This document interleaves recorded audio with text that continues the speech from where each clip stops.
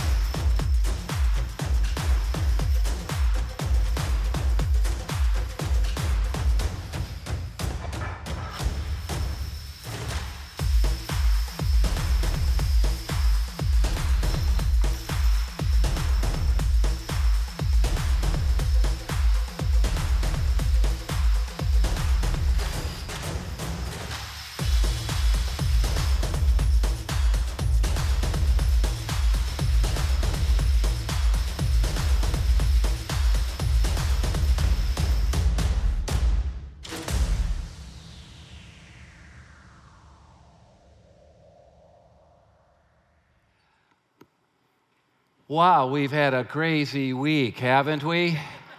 Unbelievable week. Crazy. Some of you are clapping, some of you are crying, some of you are on drugs. But with all that's happened, and with all the changes, and with all the unknown, aren't you glad there is something that we can always know? And that is this truth: God is in control. He really is. And I want you to think about it. He was in control during the reign of the world's worst leaders. And there have been some bad ones down throughout history. I mean, bad ones like Nero. Ever hear of him? A Roman emperor who was a madman. I mean, a crazy man. This is a guy who burnt Rome for his own entertainment and blamed the Christians so that he could entertain himself more by having them killed. And he used Christians as the fuel for the torches that lighted his gardens.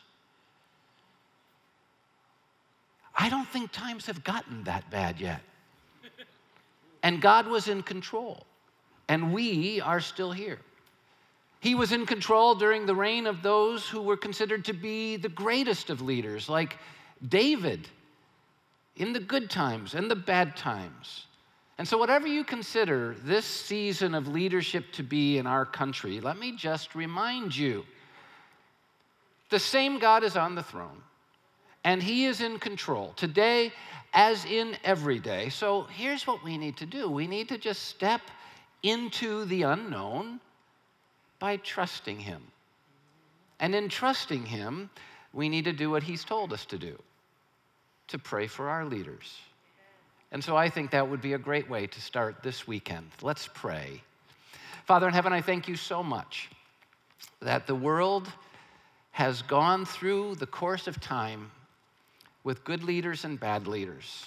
And some of the bad leaders, the worst of leaders, and even the greatest of leaders doing things that were far from good. And yet you, because you're the God who's in control, have still been able to put the boundaries on the choices of human leaders and keep history flowing in a way that still brings about the perfection of your will completed. And so we do pray for our leaders, those who are leading now and those who will be leading, and we pray for our nation that you would guide us, pour out your wisdom, and show yourself strong, and help us still to be a reflection of the light of Jesus, and to remember that whether it's dark times or light times, the light comes from Jesus shining through us, and may we shine brightly in Jesus' name.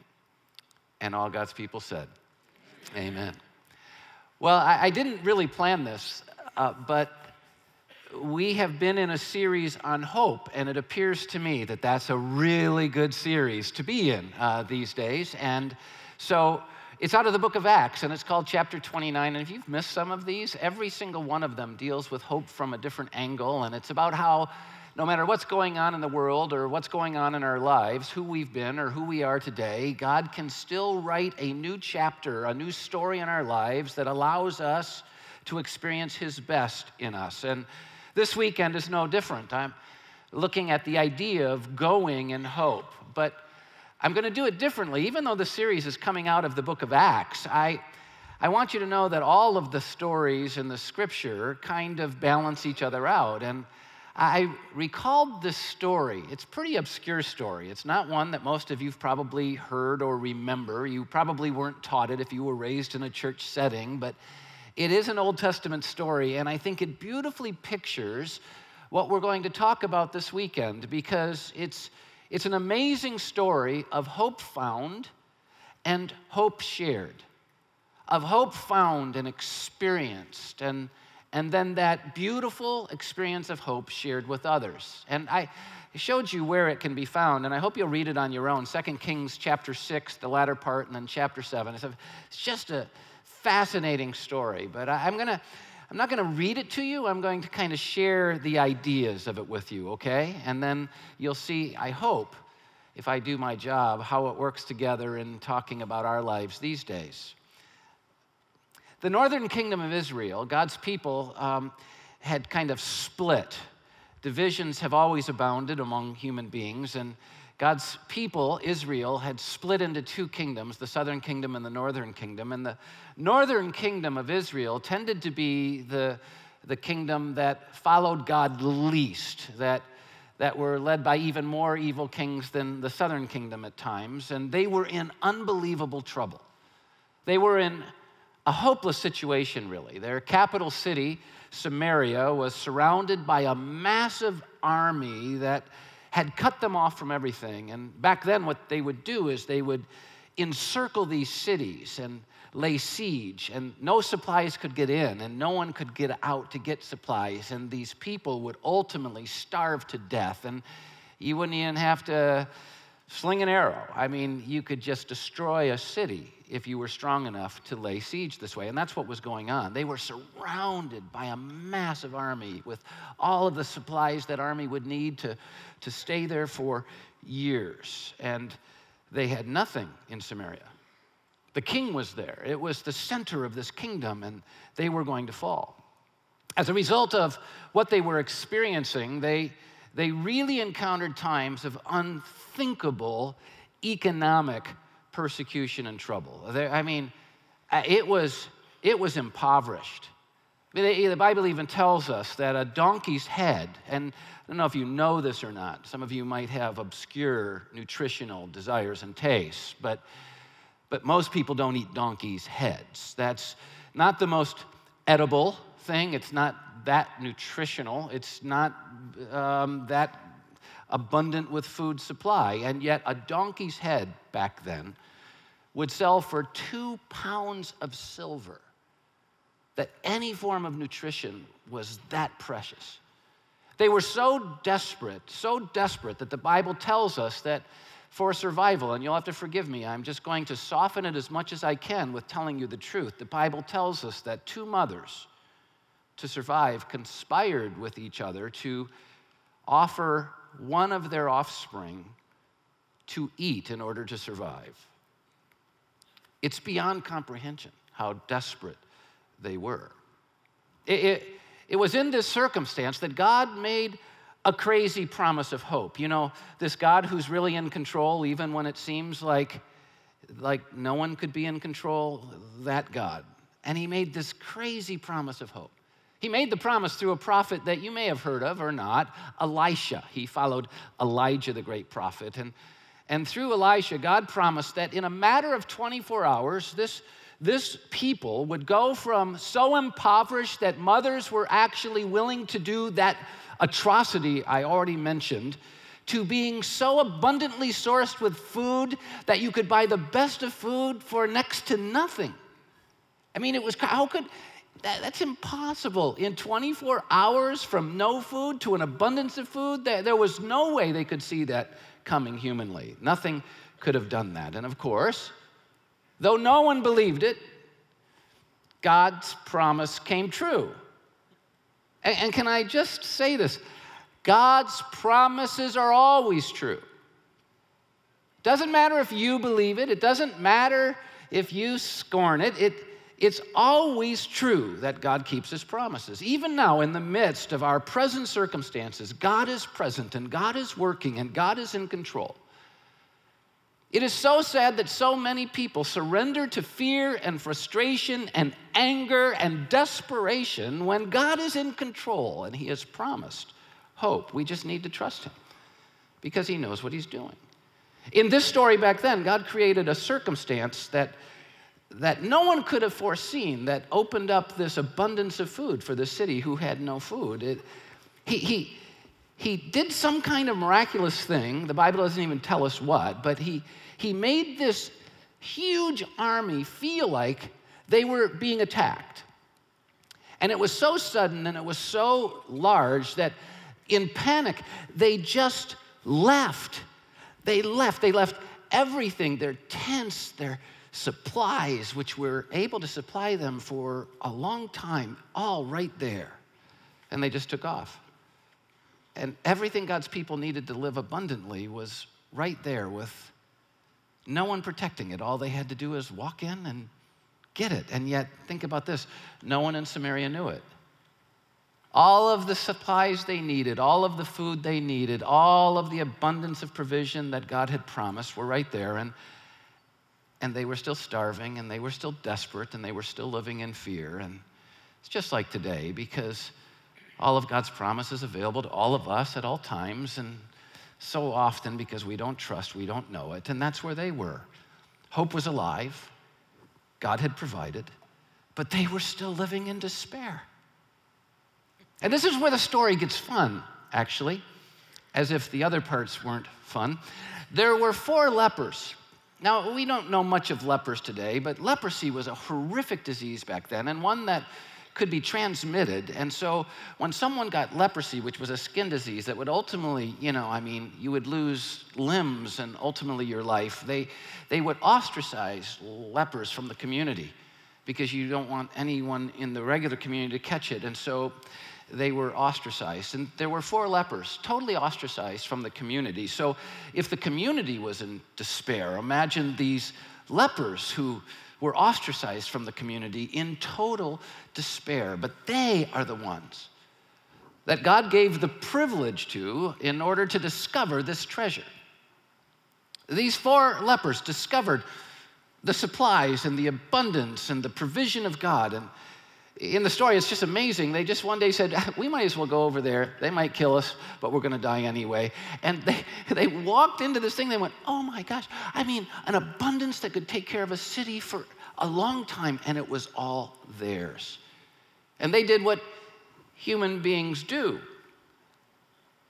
I won the lottery, right? Woohoo! They threw a celebration, and they just started to gorge themselves and satisfy their own needs. And they started stockpiling for themselves and thinking about how they could hoard this for their entire future. They were focused on their good fortune, celebrating for themselves, and they weren't sharing it with anyone. Look at what we've got. The whole nation basically starving, the city of Samaria and the king just almost ready to die, and they're celebrating and not sharing this hope. They were holding on to it and hiding it. But the neat thing about the story is in the end, these lepers who had been so maltreated, who had been rejected and forsaken and ostracized, who had been set aside for the good of the masses, they had no one who cared about them and no one who valued them enough to embrace them and provide for them. Now, when they found this unbelievable hope, they woke up to their responsibility. They realized that sharing the hope with others didn't diminish their hope at all. They said, we can't eat this in 10 lifetimes. Why wouldn't we share it? And then we have hope, and they have hope, and together we have better lives. They realized there was enough for everyone. And they realized that their lives would actually be better by sharing the hope rather than sitting on it and experiencing the guilt and shame of that. And so that's exactly what they did. They shared the hope. God gave them the privilege of going into their city and telling them about this abundance of supply, that God had fulfilled his promise, that there was a hope that could change their lives. And it did. It changed the entire city's lives. But how did they find it? A couple of lepers who had been hopeless and in despair found the hope, and then they shared it. Now, I don't know about you, but for me, that's like a great story. I mean, it's a great story. But I don't want you to miss its relevance to us. Because here's the reality that I think we need to understand, and this is what the book of Acts shows us all the way through, actually. Their world is our world, right? Most people in our world have no hope, just like those people in that world. I mean, we have to understand this. I mean, all around us, people with no hope, desperate for love and desperate for truth and desperate for comfort and desperate for security and desperate for some kind of significance in their life. They want peace and they want contentment, and they're just raging with desperation because they have no one to turn to, no one to look to, just like the people in the city back then. God even tells us in Ephesians 2:12 that when we're separated from Christ, before we can know Christ and his forgiveness that allows us to be back in relationship with the God who gives us hope, we are in the world, but we are without hope in the world. And that's exactly where most people are all around us, desperate, just desperate. Oh, not desperate for a donkey's head, for 2 pounds of silver, but desperate for something far greater than food. Desperate for their soul. Desperate to find meaning. Desperate to find something in this life to hang on to. And what we need to understand is, like in that day with that story, God has also promised everyone in this world hope. God has promised hope. He has. It's been his great promise since the very beginning, as human beings kept walking away from his hope and destroying their lives and doing all kinds of destructive things. God promised hope, just like he promised to Samaria. You'll have an abundance of food, things will turn around, and no one believed him. And the same is true with this. God promised hope for humanity, but the masses don't believe it. Just look back a little bit. In Isaiah chapter 1 and 7 and 53, I'll quote 3 verses. God says, "Come now, let us settle the matter. Though your sins are like scarlet," I mean really bad, "they shall be white as snow. Though they are red as crimson," I mean they've stained you to the place of permanence. "They shall be like wool." Jumping to 7:14, "The Lord himself will give you a sign. The virgin, this miracle thing will happen. This virgin will conceive and give birth to a son, and we'll call him God with us." You see, the problem with hopelessness is God away from us. All those living in fear today and insecurity and anger and darkness today, it's because they're not living in the view of God with them. They're living in view of life without God, and that's where hopelessness comes. But this miracle of Jesus being born through the Virgin Mary that was prophesied 700 years before it happened would allow God to be with us again. Emmanuel, that's what it means.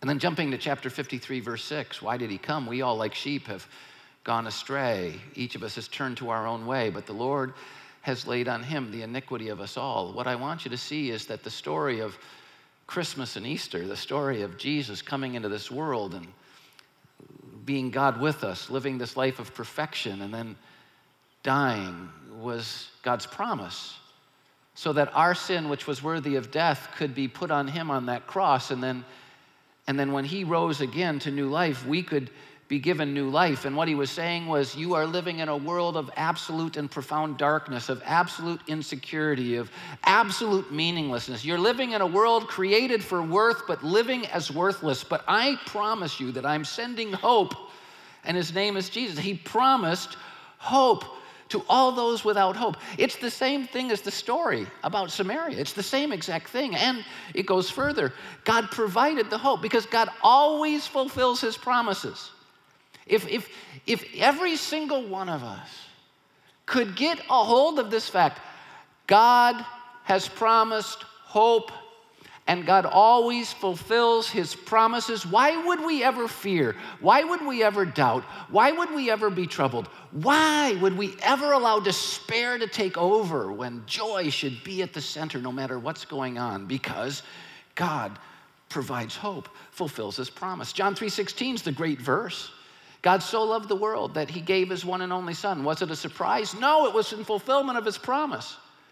And he gave his son for what reason? That whoever believes in him would not perish but have eternal life, would no longer live a life of devastation and tragedy and meaninglessness and worthlessness and insignificance. No longer live for the temporary and have nothing else, but instead have life and life to the full, eternal life. God provided hope because it's what he promised. But what we have to understand to really get the relevance of that story to us is that, like those 4 lepers who discovered the hope of the abundant supply of God's promise, so God's people today, those of us who know Jesus today, who know his hope today, once outcast ourselves, have been given this unbelievable privilege to discover his hope. It's an unbelievable thing. I mean, imagine, I read that story of those 4 lepers who lived such lives of despair and desperation, and I think of them walking into that city of abundance, the lottery, and I just think of the unbelievable joy and the unbelievable relief and the unbelievable celebration, and then I realize that they're me and I'm them.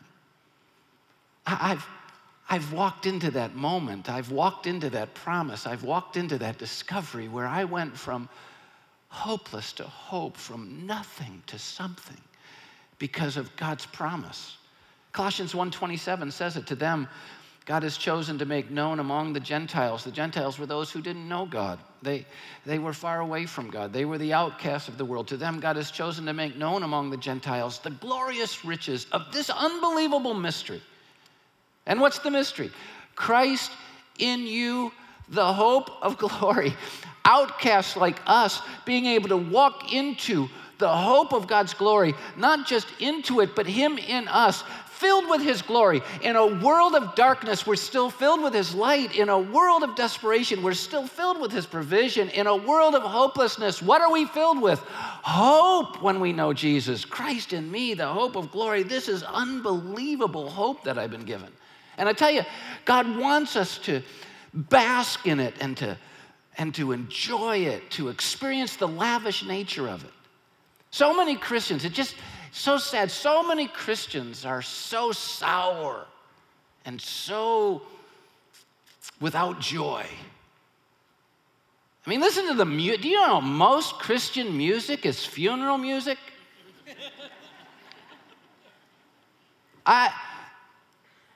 The people who should be celebrating in this world with the most happy music are the people who know the hope, because we don't have to pretend, it's for real in us. And we've got this hope. It's a beautiful thing. And the lepers drank in their good fortune. They experienced satisfaction with it. They joy of it, the contentment of it, the fulfillment. I mean, they were like rolling around, and I mean, it's like, yeah. And you know, God wants us to do this.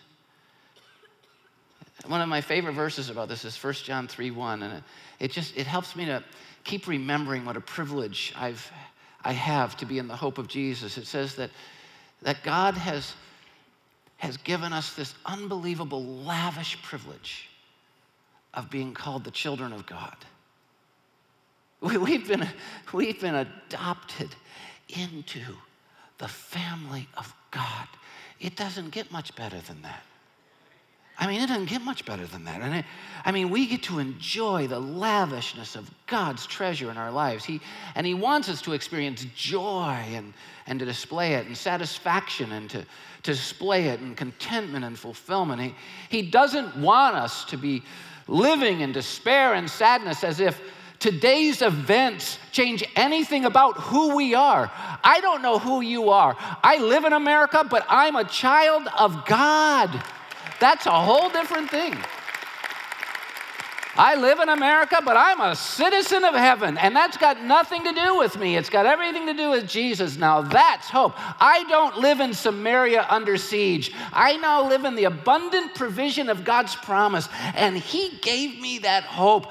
Why in the world would I live in darkness when I can live in that light? Seriously, this is crazy. And I just want to encourage you. In good times and bad times, I watch believers, and so often we don't live attractive lives. It's like we're going, you need Jesus. It's like we're Eeyore.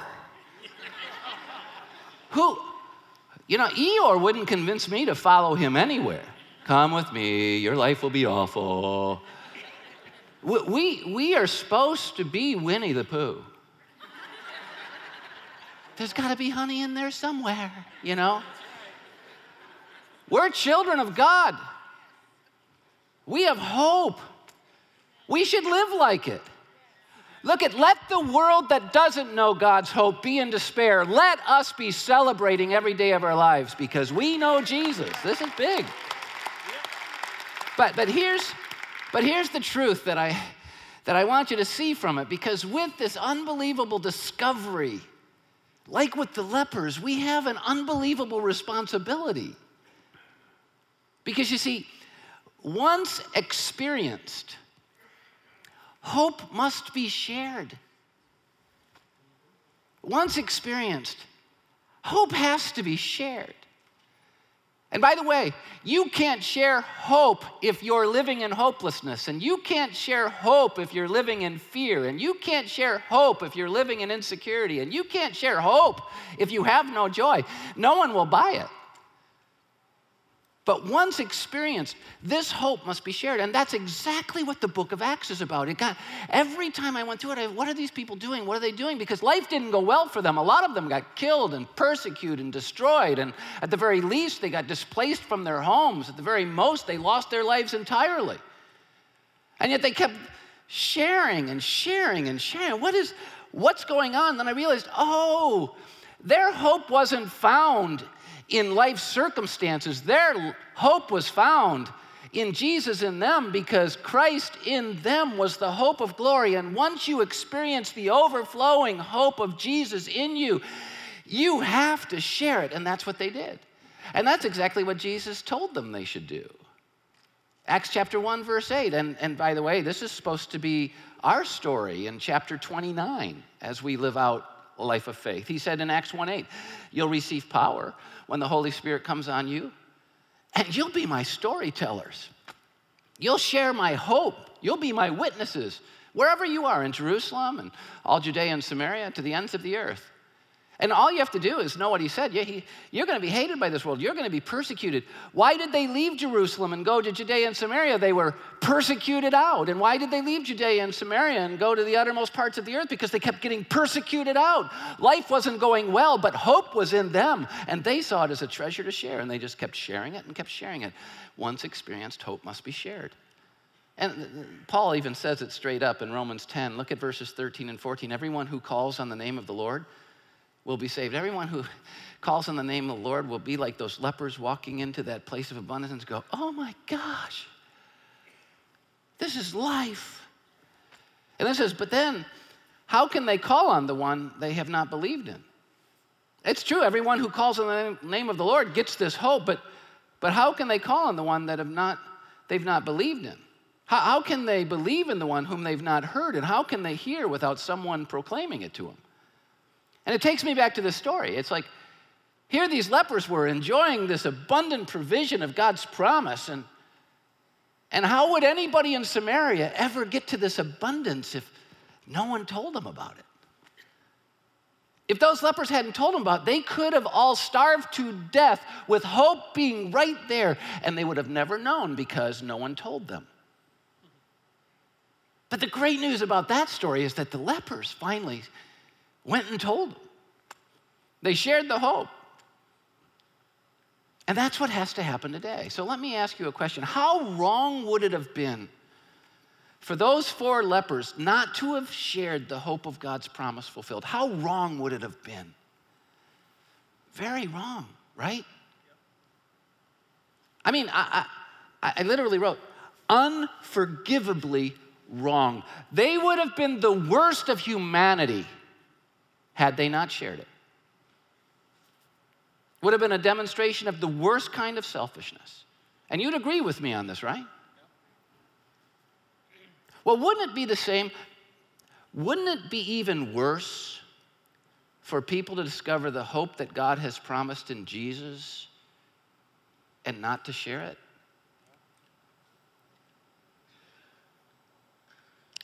And yet, isn't that what's happening today?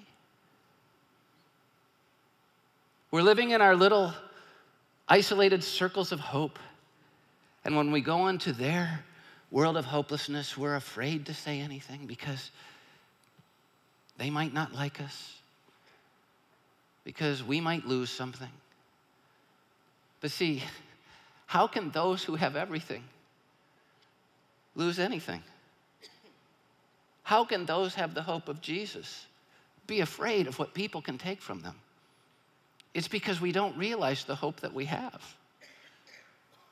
We need to understand that the only way that the people of Samaria discovered the hope that God provided was because these 4 lepers shared it. And the same is going to be true in our world with the hope of Jesus. The only way our world is going to discover God's hope is if people like us share it.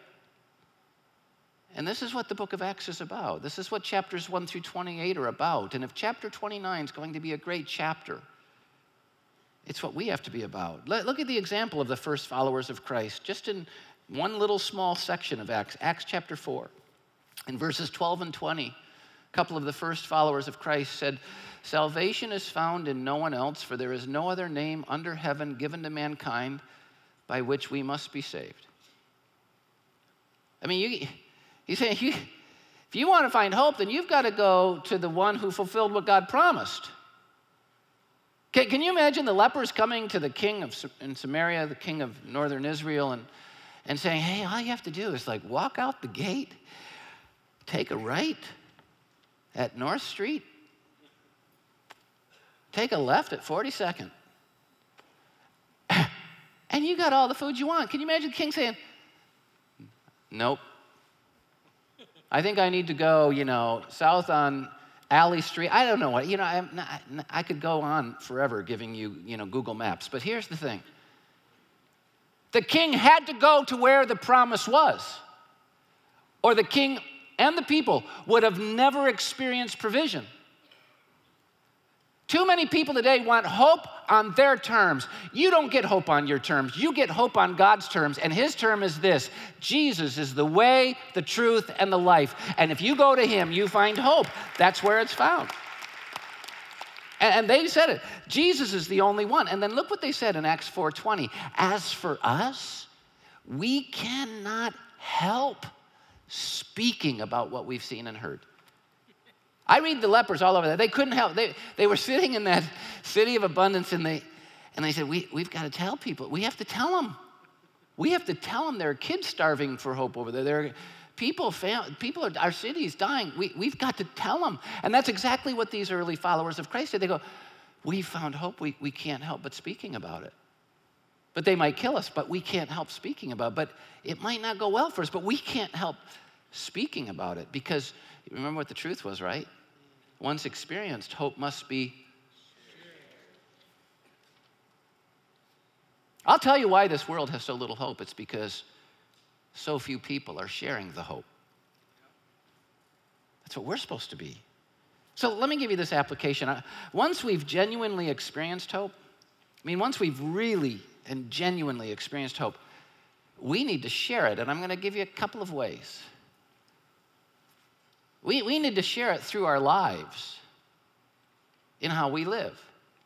Would you believe if the lepers came to the city and said, life's miserable. Oh, by the way, there's some food down the street. People would have gone, "You're idiots. You're delusional." They didn't. They came dancing, jumping. They had jewelry all over. They were going, look, they were eating hot dogs. Nathan's, I think. They were living large, extra large with cheese in the crust. They were living it high. And people went, "These people got something. I want what they got." When was the last time someone looked at you and said, "I want what you have"? On Wednesday after the election, did people go, I want what they have?